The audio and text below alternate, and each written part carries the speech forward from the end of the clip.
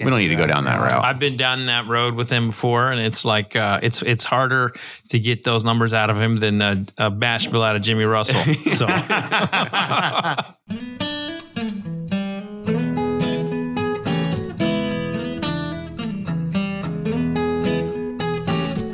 Hey everyone, welcome to episode 185 of Bourbon Pursuit. This one is named Famous Staves. Get it? Get it? Think about it. It's the pun. All right. Anyway, let's go ahead, talk about a little bit of the news and what's been going on. We have wrapped up our first two barrel picks of 2019. We did not one, but two barrels at Four Roses and another at Buffalo Trace. If you want to see the pictures as well as some of the stories that go along with it and how we even came away with two barrel picks, go and check out our public blog posts over at patreon.com/Bourbon Pursuit. And as always, thanks again to our partner, Keg and Bottle, out of the San Diego and SoCal area for making this possible. Make sure you visit their site at kegnbottle.com, and you can shop over 700 different whiskeys that can be shipped direct to your door. Buffalo Trace issued a press release stating more than 230,000 people visited in 2018. It's a 15% increase in visitation over 2017 and a 345% increase since 2010. And to be honest, I can totally believe it. We were there on Monday and saw about 10 tours in the matter of the 3 hours that we were there. In addition, you can tell things are getting pretty crazy when people are at Buffalo Trace at the opening of the day waiting for Blanton's to hit the shelf. We saw someone come out, restock the shelf, and our entire group looked at the people that were running over there like they were nuts. One of our members on the selection team even said, you might be a little too deep into bourbon when finding Blanton's on the shelves. Maybe it doesn't even excite you anymore. That's funny because it's true. For Patreon supporters, make sure you go and you purchase your Pursuit series. Episodes 3 through 7 are available for purchase, and you can go and you can check out the directions on how you access them through our Patreon post. And if you aren't a Patreon community member, all of the remaining bottles will be open to the public in the next week or two. So stay tuned to our social channels because there's going to be a handful that will make their way out. Now, today's episode, it's another Bourbon Pursuit exclusive. I remember when Ryan and I launched this podcast back in March of 2015, and we were trying to find interesting guests and topics. And we fired off an email to Independent Stave, and we would do it maybe every 6 months. And we just wanted somebody to come on the show and talk about the cooperage, talk about the science and everything behind it. And for years, we kept getting denial emails. But then one email from Fred to Brad, and then we're in like Flint. So Brad, who would actually rather be called just a barrel maker and not a CEO, rarely does any media coverage whatsoever.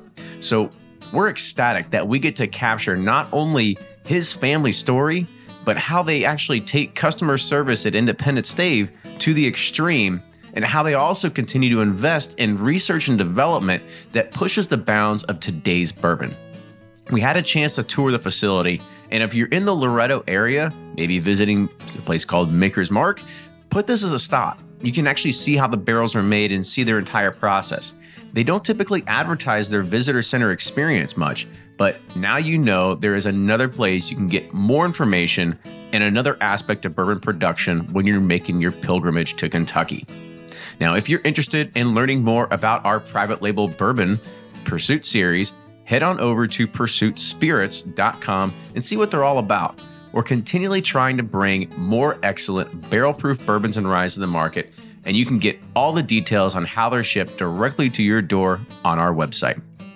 Now, with that, enjoy this week's episode. Here's Fred Minnick with Above the Char.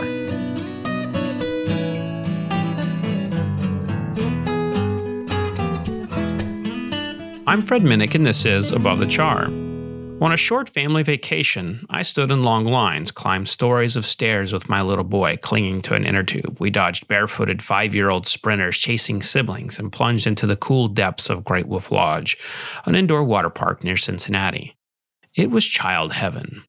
Ice cream, donuts, pizza, so many water slides, and an arcade fit for the SpongeBob lover, with just enough hoops and bowling to keep a dad happy. However, when it came time to dining, I was depressed. Oh, they had all the chicken nuggets and ketchup for the kids, and the food was okay. But the bar menu felt like one of those grungy pickled egg places. They had a couple beers and bourbons, not fully appreciating their proximity to the Commonwealth of Bourbon, aka Kentucky. In addition, the bar didn't seem to accommodate anything more than opening a beer. When my wife asked for a daiquiri, the server commented about the blender working, so they should be able to make one. Now, any cocktail lover knows that this is the telltale sign that the bar cannot make true craft cocktails. The daiquiri is the one classic everybody should be able to make. And hey, we're here for the kids, not the drinks. So I turned my inner critic voice off and ordered a Yuengling draft. It came, I sipped, I returned it, and quickly asked for a Yuengling from the bottle. The draft beer just tasted off, pulling out the temporarily furloughed inner critic. Now I was just looking for things to not like. You know how that is. And I didn't have to look far. My eyes scanned the menu and found a dessert that made me cringe and my neck veins bulge. In big, bold black print, they touted a warm, brown sugar bourbon brownie caramel with vanilla ice cream. It was called the Bourbon Trail Brownie. Bourbon Trail is a trademark owned by the Kentucky Distillers Association. And while I don't expect people to think of trademarks when creating menus, I do hope they at least carry a prominent amount of bourbons. I seethed with anger over this. How dare they use bourbon's brand equity when they just don't even care about bourbon? I wondered why this bothered me so badly. After all, the Bourbon Trail Brownie was just a dessert menu item at a kid's theme park. And it hit me. When I see the word bourbon, I don't think of the luscious spirits. I think of my friends Jimmy Russell, Fred Noe, Wes Henderson, Eric Brown, Greg Davis, Chris Morris, and the original duo of Bourbon Pursuit, among others.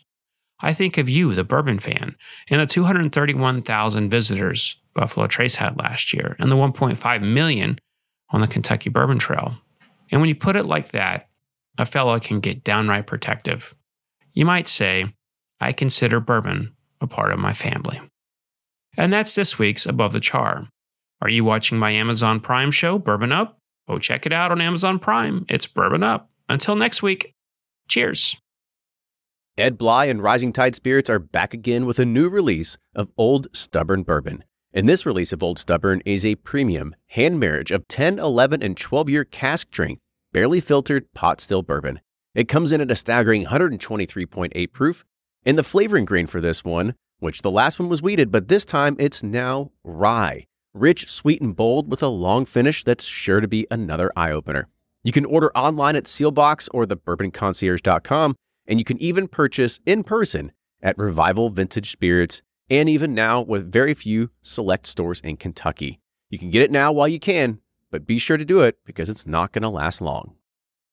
And they're off for another Get 270 2020 Unicorn Raffle. Your $20 ticket gives you not one, but two chances to win from our lineup of 20 Woodford Reserve treasures, including the grand prize, the rarest unicorn yet, the Woodford Reserve Kentucky Derby 150 Baccarat Edition. Only 150 bottles were made and is just like the one the Derby winning owner receives. Quit horsing around and get your $20 tickets now at give270.org. Charitable Gaming License ORG 0002703.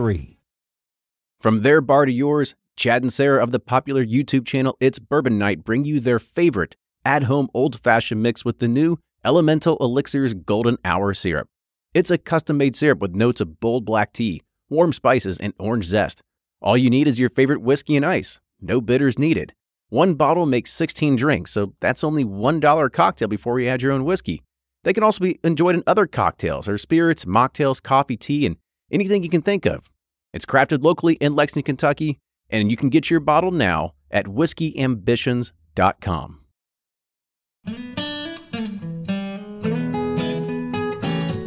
Welcome back to the episode of Bourbon Pursuit, the official podcast of bourbon. Kenny and Fred took a little bit of a road trip to Lebanon, Kentucky today to kind of figure out we try to get a lot of the facets of everything that goes into bourbon, right? We've talked to distillers, we've talked to blenders, we've talked to finance folks, and now we're talking to the barrel makers. Absolutely. Cooperages are the most important aspect of the bourbon industry that probably doesn't get enough attention. You know, the distillers always talk about how the barrel will, basically create 50 to 75% of the flavor for every product, but who's making those barrels? Who are the people behind the barrels? Yeah, not only that is, I think, we got to have just a quick tour of this location, and it's amazing because you think, well, isn't this just an industry that, like, don't change it? Like, everything's fine. Like, you make a barrel, you smoke it, you get it out there, put some whiskey in it. And we got to go and we got to see, like, there's all kinds of crazy experiments. They're doing things. They're slashing barrels up. They're toasting at different levels to bring different flavor characteristics out of it. I mean, it's amazing that there's still this much innovation that goes into it, because at some degree, it doesn't matter what distillery you're talking to. Everybody's trying to innovate. They're trying to do something different. Yeah, everybody wants to stand out. And one of the best ways to stand out in American whiskey is through the barrel. For a long time, people were just adding flavoring and saying they have a new flavored whiskey. Well, that market kind of went away. And the truer market, the more long-term, sustainable market of good quality whiskey, stood out. And how do you get that good quality whiskey? Everybody asked. Well, in a lot of ways, the barrel is 50 to 75% of that answer. Because you got to get those caramels, those leathers, those cocoa nibs, or whatever you can find out of there that you love. You got to dip deep into the vanillin of that wood and pull out the wood sugars. There's the first good actual term that we got in the podcast today. So let's go ahead and introduce our guest. So today we have Brad Boswell. Brad is the CEO and also the fourth generation cooper, or he just likes to call himself a barrel maker at Independent Stave Company. So Brad, welcome to the show. Oh, thank you. So before we kind of kick it off and talking about experiments, about the barrels and everything like that, talk about sort of growing up or building this industry, kind of talk about how you got introduced into it as well. Yeah, I mean, I grew up in the business. I say I'm a 47-year veteran of the business. So all my life, I grew up in the business. Probably age 9 was my first job working for my father and my grandfather, stacking staves in the stave yard.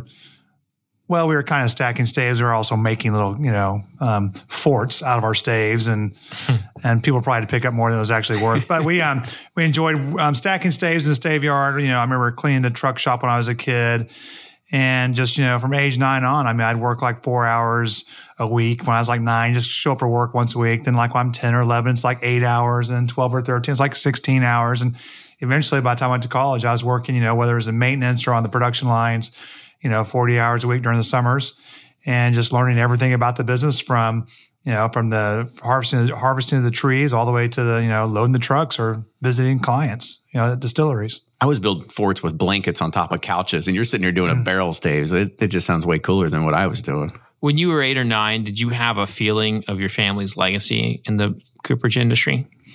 Well, I mean, I'd always grown up around like most family businesses, around the dinner table, talking about barrels, talking about the business. So, I mean, yeah, it was pretty much omnipresent in what we did around our house and with my grandparents. And so, yeah, I think I knew that our family were barrel makers. There's no doubt about it. That's what we did. It wasn't questionable. We made barrels and we loved doing it. I think it was great because growing up as a child, when I went to work or went to the cooperage or to the stave mill, it was usually a positive experience, something we had fun doing.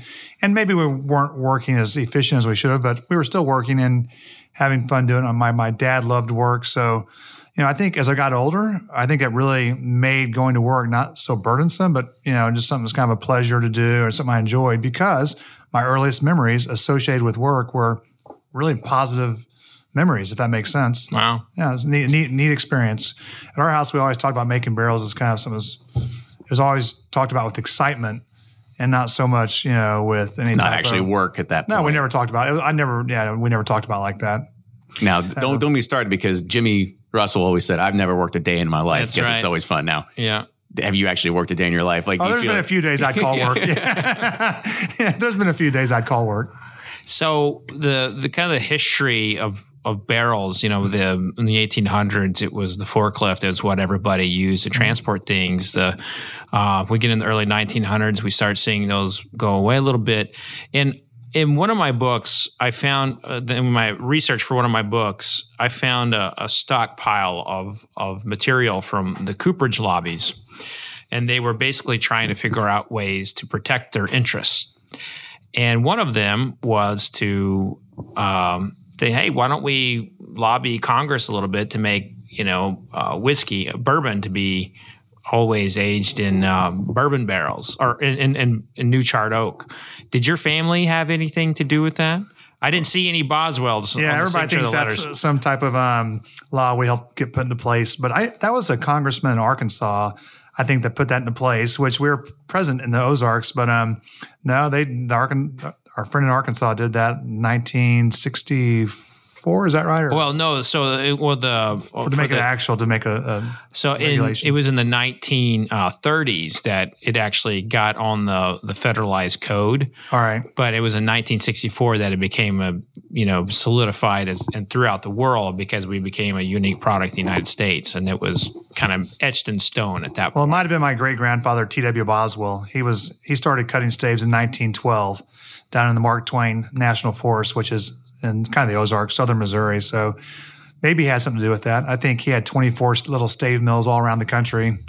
I think all the way from Missouri to South Carolina, my dad said. So. I would love, if you have any old correspondence, I would love to see if we could find something cool, like a connection there, because how cool would that be that your lineage was actually what created, solidified bourbon. Or you might not want to. It'd be that's like today's insider trading if you think about it. Now, we've always been in the barrel business. That's just what we've done.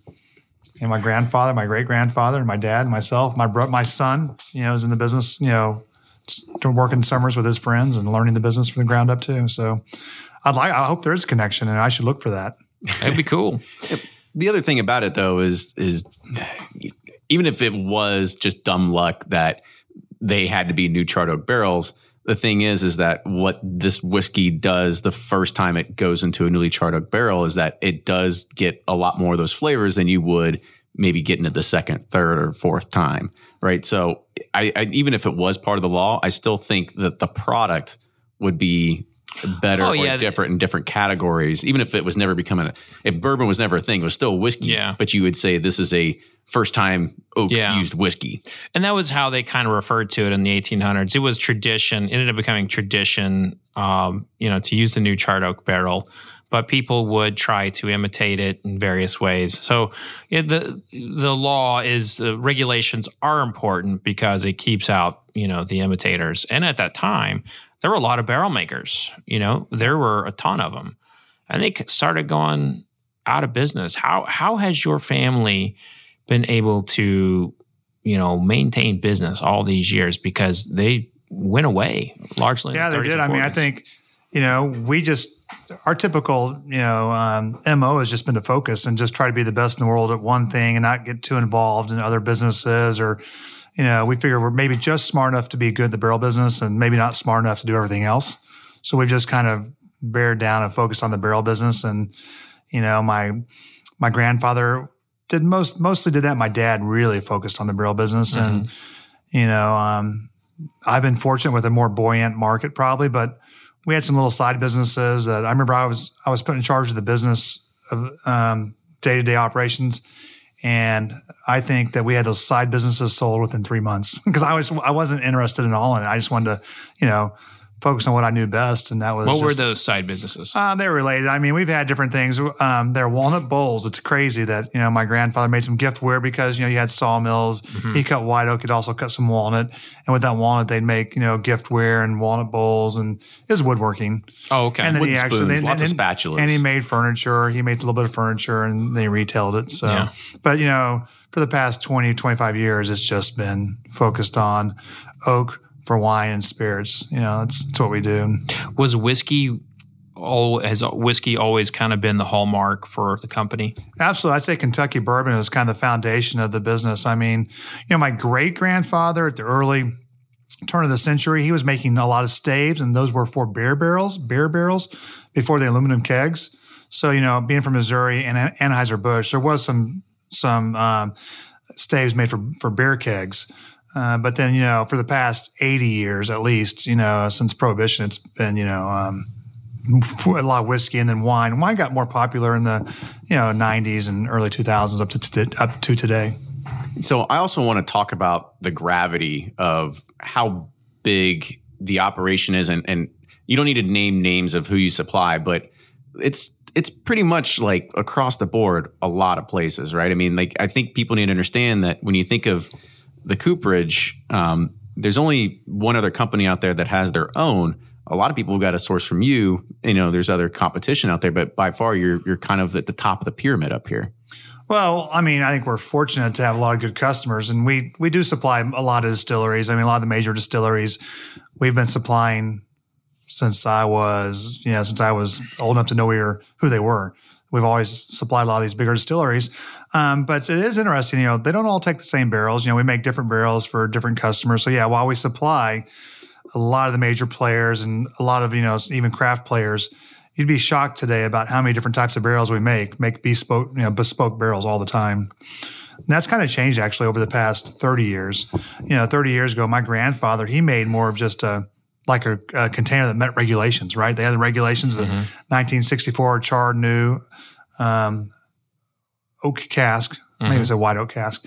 But back, you know, 30, 40 years ago, that was kind of what they did, or even 60 years ago. But in the past 10, 20 years, all these casks are not just charred oak barrels. You know, they're made to certain specifications to give off certain organoleptic profiles for certain clients' style of whiskey. So, yeah, we supply a lot of people, a lot of the major players, but you'd be shocked about the differences between barrel to barrel, what they ask for. Has the waiting list died down a little bit? Are you able to help everyone who comes to you? But I know that's a lot. But yeah, I mean, really like in 2013, 2014, Fred, was kind of a bit of a barrel panic. And most of that was driven by just supply of raw materials. Mm-hmm. So, you know, we've got the raw materials under control. The industry does. So there's plenty of white oak staves that are being seasoned today to make the barrels. Never has been really like a barrel assembly or barrel making limitation. It's more been a raw material limitation. Is there been a limitation from the people being able to harvest the trees though? That's a great question. What happened was when there was what we call the Great Barrel Panic of 13 or 14, that was because the cooperage industry rebounded from the great financial crisis faster than like the building trades did.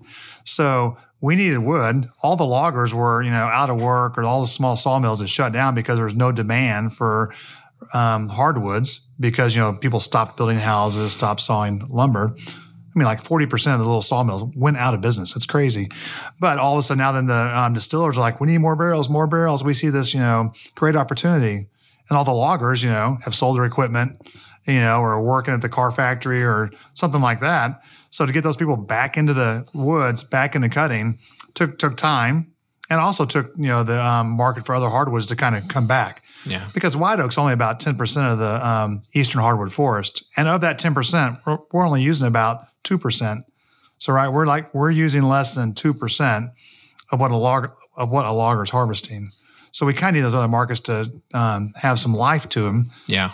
And once those markets got life, after we kind of got through that financial crisis, we rebounded, housing took back off, then guess what? Then, the stave logs started rolling again, and then supply caught up with demand.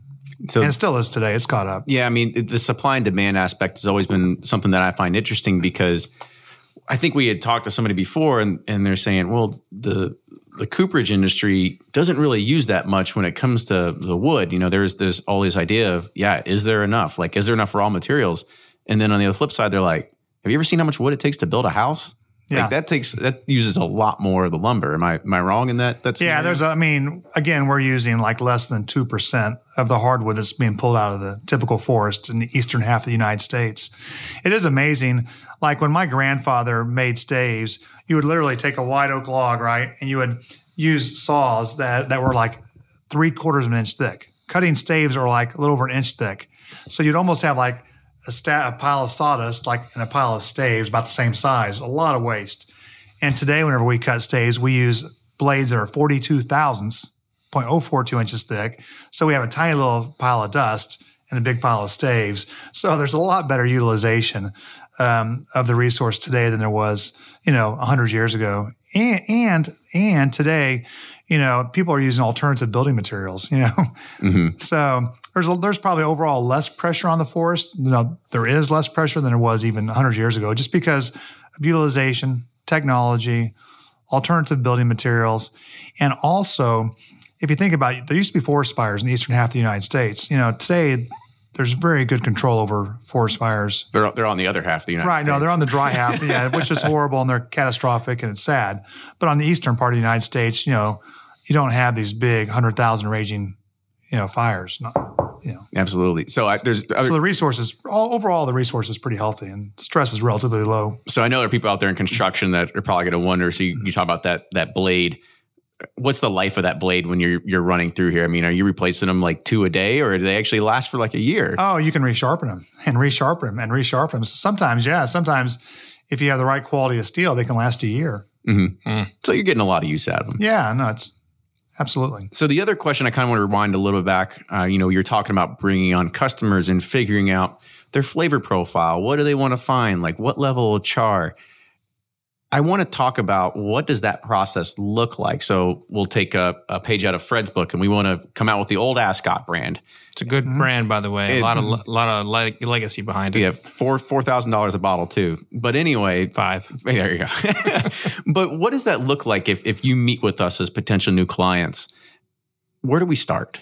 Well, we start by getting our vocabulary the same. Because what you call sweet or what you call coconut or what you call, Oh, you're totally screwed if you have Fred then, because he's gonna bring out all the depth of flavors that he's got, which is great. But we have to kind of narrow it down to make sure we're talking the same language. Because if you're calling something, sweet, and I'm saying that's vanillin or vanilla-like, then it makes a difference in how we approach making the barrels. So, we first of all we get the language. So we have like kits. Like this is kind of like a kit here where we have like samples, of smoke. Or a sample here of, sweet or like, vanilla or estery, and so we make sure we understand what we smell and what we taste, and then we're talking about the same thing. Then we just start narrowing down what your preference is. How much smoke do you want? How much vanilla character do you want? How much toastiness do you want? Do you want to remain estery and fruity, or do you want to be kind of fatter and more chocolate mocha, or, And so then once we start talking about language, then we'll start making samples, whether sample barrels or sample pieces of wood that are toasted and charred to what we think will work. And we start tasting and we start trialing. And then we kind of, start here and kind of narrow down until we get the profile exactly you want, that you desire. And whether it's for your existing, products or for a new product or a new LTO or whatever. And yeah, because I think the question is how long does that process take to say, well, we got to wait and age it and figure it out? Or do people just come in here and they're like, Brad, we just love to buy a bunch of number 4 char and we'll see you later? Yeah. Well, I think it's changing. I think that a lot of times people used to be driven by marketing stories, and then they just kind of try to find the juice to work. But today they're trying to make really good juice, really good bourbon. And so we're starting more on the front end of the process more than ever with making quality, barrels for quality liquid. And then they come with a marketing story to kind of match that later. Does that make sense? Yeah. It's kind of evolved. It has evolved. Kenny, one of the greatest, to me, one of the greatest stories in what I'd say Cooperage history would be the creation of Makers 46. And, that was a big part of my profile of Bill Samuels Jr. and Bourbon Plus. And it was also, it's been a bit, I've written about that a lot, but since we have Brad, I just want to tell us the story of how Makers 46 came about, what your role was in it, and what that was like for you. Yeah, that was a great experience for me. It was Bill Samuels Jr. and Kevin Smith, asked me to come talk to them about, the possibility of making what is now Makers 46. And we had different languages, about what we wanted, and we didn't really mesh. So I had Dr. Jim Swan, if you knew Jim Swan, may rest in peace, but phenomenal guy in Scotland who had a lot to do with the whiskey industry and really, scientist and sensory guy. Anyway, he came to Loretta and met with me and Bill and Kevin, and we got our vocabulary aligned. And if you can imagine Bill Samuels Jr. sitting in a chair listening to people try to teach him vocabulary. Bananas Foster in this one.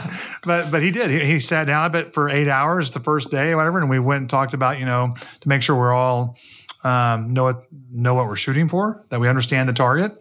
and they were talking the same language, and that's how we started. And we did that for like literally, it's pretty incredible to have the CEO of this, great brand and basically in the classroom with us, learning about, making sure the language was the same. So basically we learned the language of each other.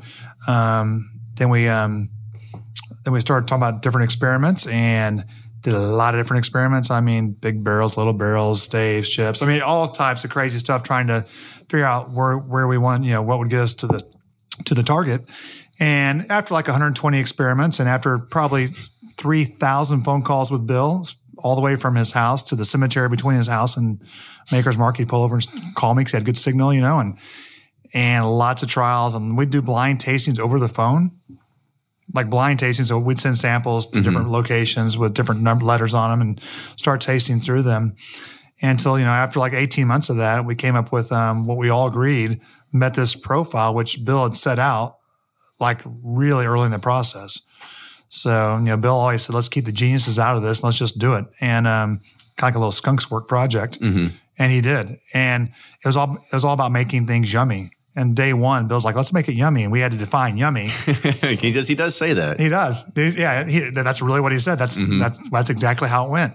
And then when we all hit yummy, and which was well defined, then we're like, wow, this is great. And then the challenges went on because then it was the wrong time of year to season the barrels, and so we learned more after that. But that was it was a pretty long process, very very extensive process, probably a little more technical than people might think. It wasn't an accident. I mean, it took a lot of stick-to-itiveness. And I'll say too which Bill has.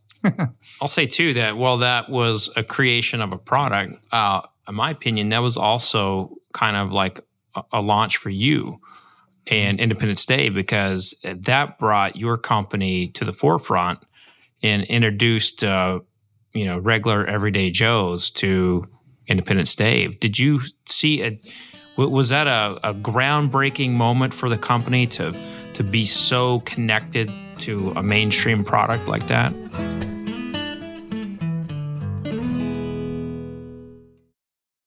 If you're anything like me, then you can't get enough about bourbon. And that's why I'm a subscriber to Bourbon Plus magazine. Bourbon Plus is a quarterly publication that tells the stories from the heart of bourbon, the farmers who grow the grain, the distillers who labor over the process, and the people like you and me who raise their glasses to celebrate it all. Subscribe to Bourbon Plus magazine today at bourbonplus.com, that's PLUS.com, and use code PURSUIT at checkout for $5 off your subscription. Customers are rushing to your store. Do you have a point of sale system you can trust, or is it a real POS? You need Shopify for retail. Shopify POS is your command center for your retail store. From accepting payments to managing inventory, Shopify has everything you need to sell in person. And with Shopify, you get a powerhouse selling partner that effortlessly unites your in-person and online sales into one source of truth. Track every sale across your business in one place and know exactly what's in stock. Connect with customers in-line and online. Shopify helps you drive store traffic with plug-and-play tools built for marketing campaigns from TikTok to Instagram and beyond. And you can get hardware that fits your business. Take payments by smartphone, transform your tablet into a point-of-sale system, or use Shopify's POS Go mobile device for a battle-tested solution. Plus, Shopify's award-winning 24/7 help is there to support your success every step of the way. Do retail right with Shopify. Sign up for $1 per month trial period at shopify.com/bourbon, all lowercase, and go to shopify.com/bourbon to take your retail business to the next level today. Shopify.com/bourbon.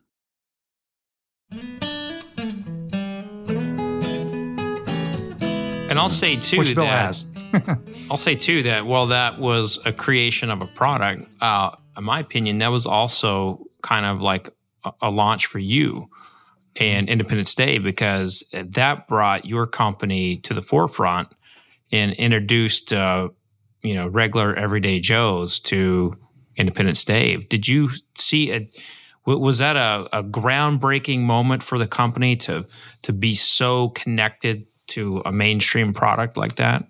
Yes, it was. It was, absolutely. I'm forever grateful for the experience, and Bill including me on the Makers including me on the development. Also, got a chance to talk about and just learn about the industry through Bill and through all the time I spent with him. It was incredible. What was great was, we have a side of our business which is wine related. So we make wine barrels. We do oak for wine also. And there we learned a lot about, there's there's like 600,000 vintners in Italy, and they all want something different. And so, so over the years, we've learned a lot about how to create different types of barrels in the wine industry. And it was great to bring that knowledge and some of that experience we had into the bourbon industry. And for sure, Bill is right at the forefront of that and gave us a chance to kind of leverage our expertise into what's, our core, into what's the foundation of our company. So it was a great opportunity. And today, people, it seems like, are talking a lot more about flavors. You talked about flavored whiskey earlier, and and I think it's been great for the industry. I've heard people call it different things, call it kind of a bonus or a gift and short term or whatever. But I do think, like with the Makers 46, as we've gotten better at making different barrel profiles, barrels that have different organoleptic characters, we can add kind of these different flavor characters, which are very natural. And very integrated. Absolutely. Versus like when you're adding some flavorants, they're a little disjointed. But whenever you have a barrel that's made to a different standard, to taste differently, and the liquid's been there for 5, 6 summers and winters and hot and cold, it's very integrated and round. And it's a great way, I think, to create differences that are significant, but also very integrated and very natural. And that's a hallelujah moment right there. Mm-hmm. Basically. Yeah. The barrel versus the artificial flavoring. And don't you get the time and the temperature and all those reactions that take place over year after year, it gets mellow and comes together, kind of like a casserole. Absolutely. You look like you're cooking for a question there, my friend. You said casserole, and I'm like, oh man, doesn't sound too bad right now. So I kind of want to also shift to maybe have like an education little segment here. Yeah. Because there's a lot of people that listen to this and they can look at bourbon on the shelves and they like the bourbon, they like what it is, yet they probably don't know the process in itself of what it even goes through from beginning to end. And I don't want to take up too much of time, but kind of talk about the time and process that it takes from actually getting the raw materials to slicing it up to seasoning it to the point where you're actually building the barrel, charring it, and then setting it on its way. Absolutely. So the tree starts off as an acorn, and then about 100 years later, we have a tree that we harvest. And then after we cut that tree into small staves, the pieces that make the barrel, so say there's 30 or so staves around the barrel and 7 or 8 pieces in each end of the barrel, those staves will season. After we cut the log into staves, those staves will season from 6 months to 3 years. Sometimes more, but typically 3 years or less. Now, talk about the reasoning why 6 months, 3 years, year yeah, and a half. absolutely. Is there a science? Are you to the point where you can look at it and you can say, that's it, that's ready? Yeah, we let the wood season on the yard and let Mother Nature work on the wood like the elements. So it's leaching of tannins, because tannins, which are the bitter tannins, which keep bugs from just destroying a tree or a piece of wood, those bitter tannins will leach out over time with water. Also, there will be microbial activity like mushrooms grow on the wood, and they'll put their tentacles down, they'll feed off the wood and break it down and make it more flavorsome. So that's a good thing. It's a great thing. Yeah, I actually didn't know that. Yeah, people talk about kiln-dried wood like it's evil. All kiln-dried wood stops that kind of degradation process. That's all it really does. So a lot of times you want to keep that degradation process going on and on and on and let Mother Nature do it rather than trying to just use fire to do it. Because fire degrades it also, right? But it's more extreme. Mm-hmm. Absolutely. So we season the wood, create let the mushrooms grow on it, break the wood down, make it flavorsome. Some bird shit probably. Yeah, but we clean up we clean the wood off very good before we use it, and so then after it seasons, then we take it in the cooperage, and we'll toast the wood for sometimes up to an hour, and sometimes very little toasting, depends on the flavor you're seeking, and then we'll char it usually for around a minute. Less if it's really old seasoned wood, you might just flash chart. If you want to use different flavor profiles, you might chart for a real long time. And then within an hour, we can test it and ship it after that. It's interesting when we talk about making barrels, and a lot of times it's like kind of making it's like mushrooms around a campfire. Marshmallows. Yeah, excuse me. I hope you edit this. You know what? Yeah. I actually wouldn't mind like campfire mushrooms. some nice portobellos to go to. That sounds good, actually. No, but it's kind of like marshmallows around a campfire. So you put them on your stick, and some people like real low and slow toasting. Other times you like to just char it. Yeah. And you'd be shocked at how people just like it charred. And then a lot of people like it kind of just where it falls off the stick, and it's just toasted, not charred at all. And other people like it kind of like, toasted for a little bit and then charred real fast, blow it out and enjoy it. And making barrels not that simple, but it gives you an idea about how we actually do cook the barrels. It's a pretty good analogy. Yeah, it's kind of, yeah. I was gonna get into the different types of oak. Mm-hmm. Right now you are playing with a lot of different oak. Give us kind of like a flavor and scientific look at the differences between like American oak, French oak, Japanese oak, just the various oaks that you're playing with right now. Yeah, absolutely. I mean, so American oak is the most common oak used for whiskeys and bourbon. I mean, it's almost all American oak or is. And, with American oak, what comes to the forefront is more the vanilla, creamy character, some of the whiskey lactones, which people associate with like coconut.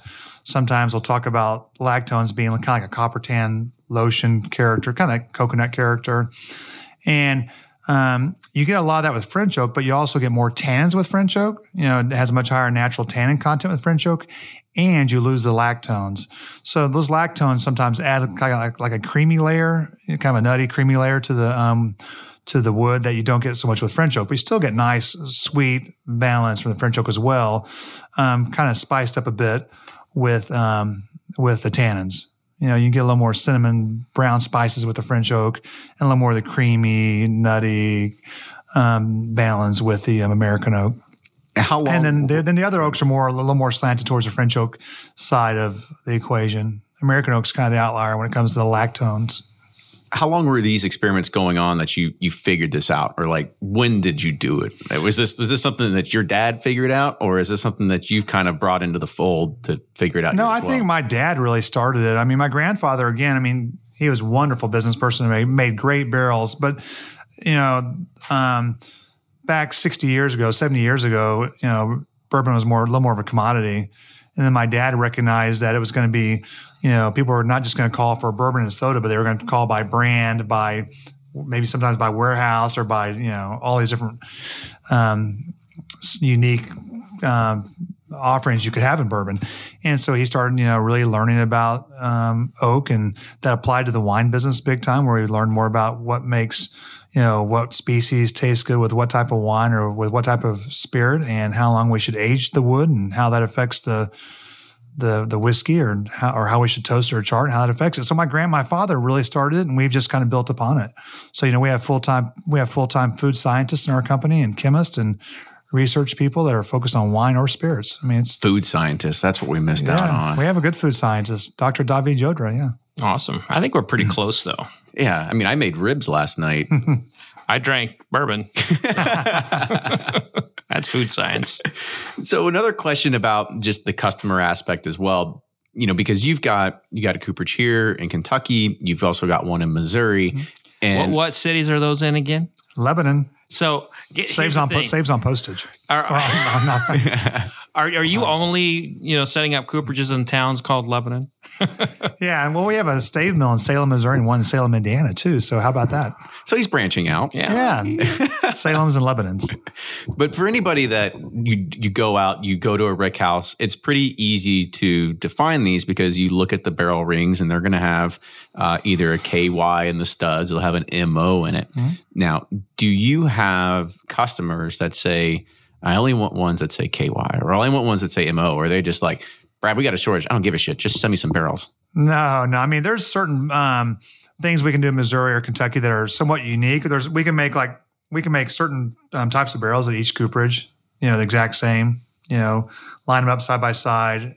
Every aspect is, the flavor, structural integrity is the same. But there's some things we can do in Kentucky and some things we can do in Missouri that are unique to each cooperage. So people will take advantage of those. And so sometimes they'll order a barrel that we can't make in Kentucky, a special barrel, or they might order a special barrel we make in Missouri that we can't, or vice versa. So yeah, the cooperages have some unique capabilities. But now then, of course, they can also have the ability to make, the barrels that have the same characteristics. Now, the next question we're going to ask, right? Sure. Well, what can one do versus the other can't? Yeah, and that's a great question. So the cooperage, it's great. I mean, Fred's been with me to the cooperage in Missouri, and it's kind of like, the Disney World of oak. I mean, we make all kinds of barrels for bourbons and wines and tequilas and rums and Pisco and Shochu and all these different types of barrels. And so it's a very complex, offering of barrels there, where in Kentucky, we make more like 10 or 12 types of barrels primarily.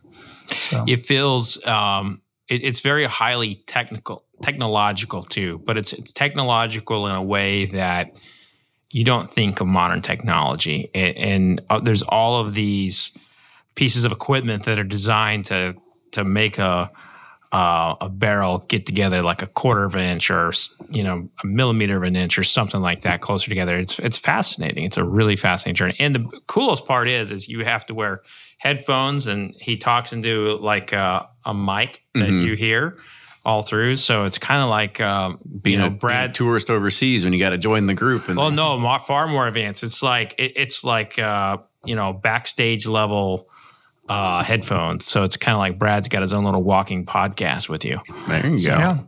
Yeah, it's you need to come back. I do. Bring Kenny with you. Yeah, I'll come. I'll check it out.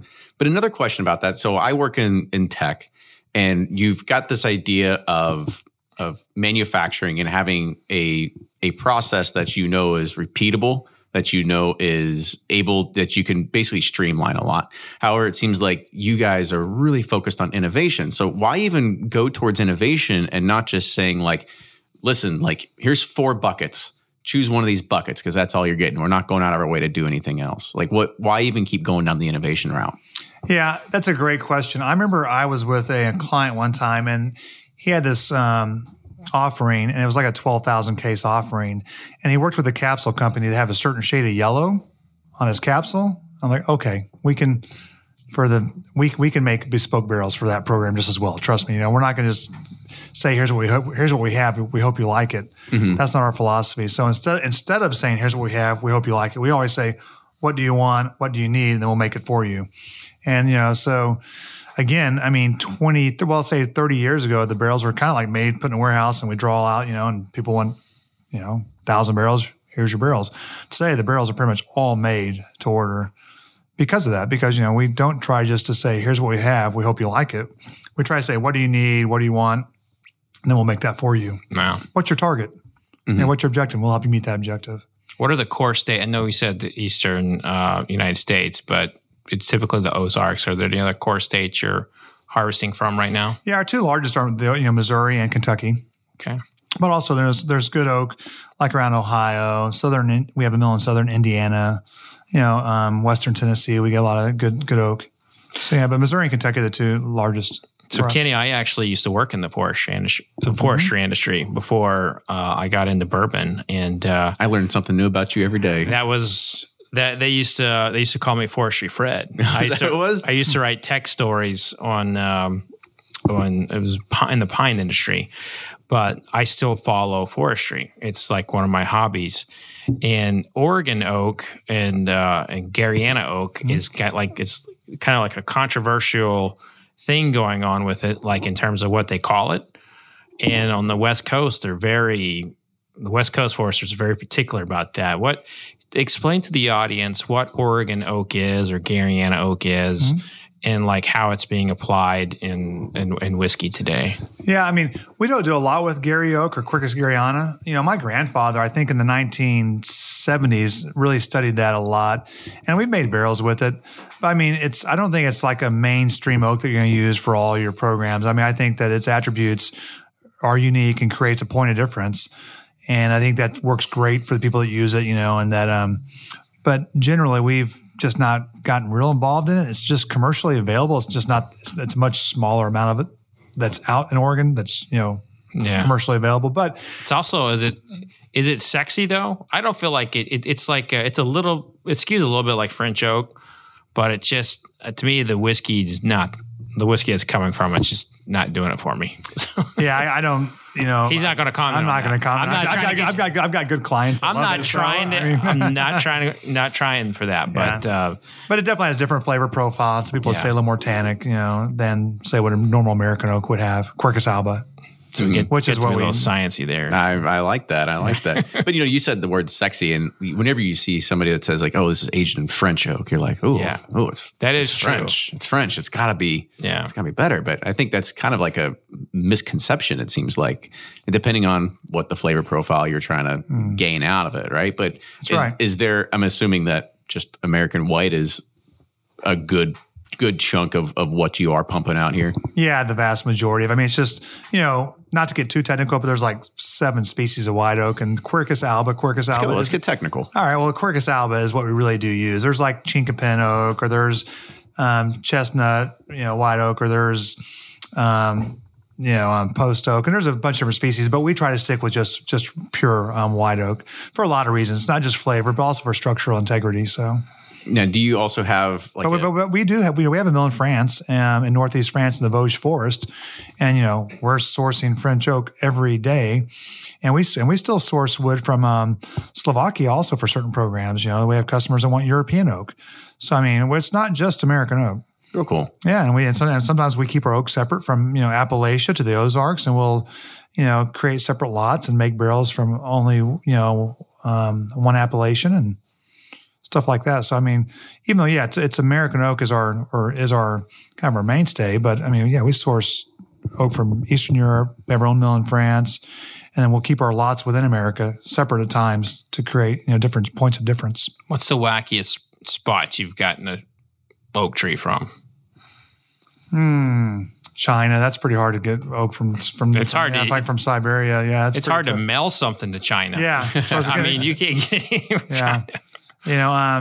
We've done some, we've sourced some crazy oak over the years from all different countries, and people have asked us to make barrels of oak from different origins, which you couldn't imagine, just because, they're just trying to make themselves different also. Mm-hmm. So now one thing that we made barrels, and we've tasted probably 100 different species of wood over the years. It's someone's got to do it. Yeah, I know. Yeah. One of the things that has changed for you in the last 10 years has been tourism. Mm-hmm. You've really pressed, educating, the consumer populace, through tourism. What has that been like, and what is the future for Independent Stave from the tourist side?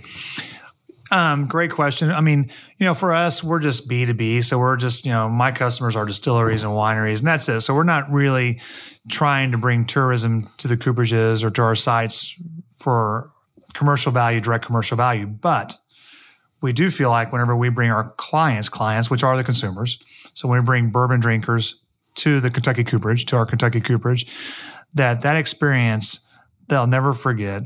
And when they go to a bar or when they go to the store to buy a bottle of something, we think that that's going to help sway their decision to buy bourbon instead, because I'll remember their experience at Kentucky cooperage. I mean, I think, we still have like photo opportunities here, like with barrels or fire. And I think when that goes on your bar at home and you're going back behind the bar to get a bottle for your friends and you see that picture, you might reach for the bottle of bourbon rather than the bottle of vodka or gin. Yeah. And I hope you do, right? I mean, that's my family's business. I mean, and so I think it makes a difference over time. I think, thousands of people per year times, 10 or 20 years times all their friends, and people start talking about bourbon. We help add to that conversation for the consumer. That's what we're trying to do. So really, it's just trying to help our customers sell more bourbon and reach more consumers. And hopefully, we also benefit by being able to, grow our business.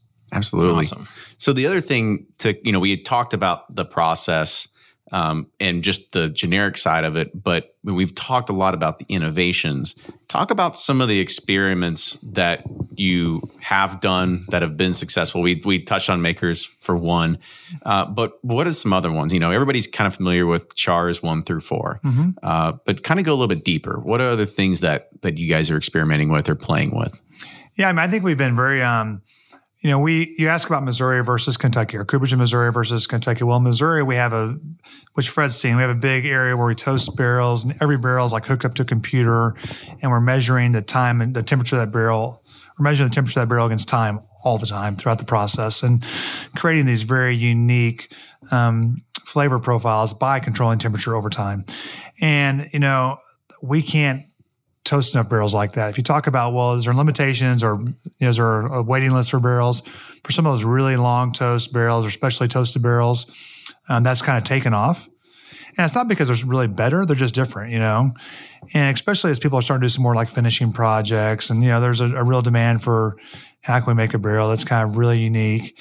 That might be a extra long toast or extra hot toast or a special hand toast, or sometimes toasted with a different species of wood, not just oak. Maybe you want a hickory toasted barrel, stuff like that. So those unique toasted offerings have gone pretty wild, and it's a lot of fun because I like food and I like different types. I like whiskeys, I like wines, I like to experiment, and so that's all very much in that same vein. So it's a lot different than 50 years ago. People just send a barrel down the line.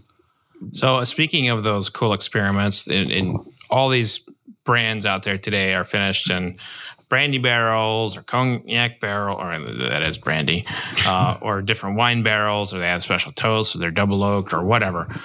And you're helping all those. Do you ever get like one of your customers calling you up and saying, they're copying us, or they're you have to walk a fine line there when you're doing helping? Yeah, absolutely. We have what we call silos, and we keep information for customers in those silos, and we don't share with other people. And we'll sign NDAs, non-disclosure agreements, not just saying we will, but put it on writing that we will protect this, these experiments. I can vouch for that because I've tried to get information from him before on various things. Like I can't say. Yeah, so, no, we know that we don't ever bite the hand that feeds you, and so these customers have been so good to us. We protect all that. You're just in our library, and you saw the bins. You can't even see through. Yeah, there's translucent translucent panels protecting. And I noticed there was a electric shock. That's wire right. If you tried to and touch there's cameras, barbed wire that's around it. Cameras, barbed wire, shocking. Yeah, we protect all that. Almost with our life because barrels are not our life, but they're important to us. Very important. Yeah. So we had talked about experiments. With experiments, there are sometimes failures. So has there ever been a failure that a whiskey was aged in something you're like, I don't think this one should go out to market? Like, oh yeah, we've had some disasters. Yeah, we bought a bunch of like chestnut oak about 30 years ago and made a bunch of barrels, and that didn't work so good. After a couple of years, those barrels looked like Talk about it. They were sweating. They sweated most of the whiskey out of them. So no matter how they tasted, it didn't work so well. So we tried different species we thought would have different flavor attributes that people would like. And then the thing that's strange about barrels is problems with barrels will kind of rear their ugly head later in the process. So you can do some trials like right off the bat and try to get some direction. They look like they're liquid tied, or you think they're going to taste a certain way. Then 2, 3, 4 years later, things change drastically. Whether the whiskey soaked farther into the wood and then found veins that were open, or whether just too much tannin came out of the wood and just destroyed the character, or whether after certain elements of the wood were neutralized with the oxidation. Things change. So yeah, we've had a lot of experiments that we thought were great, and some things even gone commercial. We thought they were great, and like 2 years later, not so great. What a disaster. Wasted, thousands of hours of times. But, nothing ventured, nothing gained. So how can you control some of those variables? Like, is there a scientific process where you've kind of nailed down and say, like, we know that we can't go this route because of X, Y, or Z? Yeah, no, we definitely have a better understanding what the outcomes will be today based on past experiences. Basically we would have like an experimental grid that we've created about what works and what doesn't work with wood species or toasting or charring. And that grid we've created over the past, really say 30 years of hardcore experimentation is very helpful when it comes to avoiding pitfalls. So it's like a minesweeper grid. You click. It's kind of like that. You click on it, and you're like, "Oh, we didn't hit don't the bomb. go there. Don't hit go the bomb there yet. We're at the 3s. We're looking good here." Don't try these two variables together because that does not work. There was Buffalo Trace did an experiment a few years ago that I thought was like, they do that series for interest, but they did one where they charred the wood for like 4 minutes, and they said like the barrel was still barely holding together, and they aged the whiskey in it. Like, and I've always wondered, like, what's the longest? Is that the longest you can char a barrel? Is 4 minutes, 4.5 minutes? Yeah, when you start going like over 3 minutes, 4 minutes, the barrel actually becomes like, when you put the hoops on it, it looks like an hourglass. Oh, wow. It's like plastic deformation, right? It keeps that shape, and the hoops will actually indent, and the barrel will look like that where the hoops are. So yeah, I mean, anything over about 4 minutes, Fred, you're going to start having a horrible time keeping the whiskey in the barrel. It's keeping the whiskey in the barrel. How many times can you actually use a barrel until it's no good anymore? Do you guys have researched that part? Yeah, I mean, barrels are used, for 60, 70. Go to southern Spain, there's barrels that are 100 years old, sherry barrels. So, I mean, I was in Australia actually and had some port. I think, yeah, it was port because we had our 100th anniversary in 2012 was our 100th anniversary, and I got a gift of some port that was 100 years old, just taken out of the barrel. Mm-hmm. How was it? Impossible to drink. Oh, really? It was nice to collect, but it was so tannic and so thick. You could pour like syrup out of the bottle, kind of. Mm-hmm. But port is a dessert drink. So. Yeah. But yeah, right. But it was like it was almost like Jello at this point. Yeah, there wasn't much sweetness left in this. If you ever needed any evidence that Brad was a whiskey guy, you just got it. Yeah. I mean, he just said the 100-year-old port wasn't that good. Uh-huh. And most people would be like, oh my God, it was this, it was that. Yeah. No. He's a whiskey man. Well, that's good. We need more whiskey people out there. Absolutely. That's what keeps us driving. Amen. Yeah. So, Brad, I think that's going to kind of wrap it up unless you had any more kind of follow-up questions. But, I got to say, I'm really excited about where things are headed in American whiskey. And everybody at this table here is connected to whiskey in some way. We always talk about the boom ending, and you are very close to it. Do you see, in your opinion, where are we with the growth of American whiskey? Well, I think that the consumption is going to continue to grow. I think that people are interested in the authenticity of bourbon. I think that, globally, that's where the real opportunity is. I mean, if we're wrong globally, if the people outside the United States do not embrace bourbon, then there's going to be too much bourbon around pretty soon. But we do think that youth today, young people, legal drinking age young people, like the flavor profile of bourbon. It's a little sweeter, it's a little more flavorsome than, say, some of the other types of whiskeys out there. And I think that's not just in America. I think that's around the world. Right. So I think those people will embrace it and will enjoy the cocktail culture and how mixable bourbon is and just bourbon neat, the characters it gives. So I think that it will take off internationally. But if it doesn't, Fred, then we're going to have, I think as Chuck one time said, we're going to have an ocean of, of bourbon. I mean, but there's still, the baseline today is so much better than it was, 10 years ago. That I'm really thankful for that anyway. I mean, yeah. And you're one of the biggest reasons behind it. Huge. I think it's very awesome to be able to do this and capture that information and kind of capture as well as your family's history and legacy to be able to bring it to the thousands of people that want to listen to this and kind of understand that what you're doing is actually playing the biggest part of what they're drinking every single day. Yeah, I mean, 50 to 75% of the flavor right there. There's not a distiller who will dispute that. The one, Maker's Mark will say, Greg Davis used to say that, the barrel makes about 50% of it. So the estimates are between 50 and 75% is what the flavor of bourbon is from the barrel. Mm-hmm.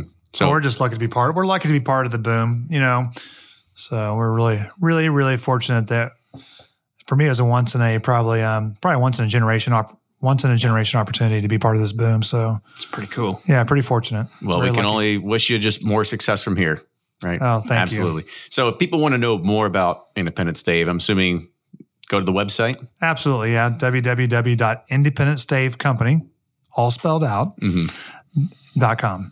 And they can find tourism, like how to book. That's right. Tour. Yeah. Yep. Okay. Yep. We come visit the Kentucky Cooperage and see how barrels are made. It's a real authentic experience. You literally walk into the cooperage and you might walk out a little dust on you and a little smoke, and you'll see how barrels are made firsthand.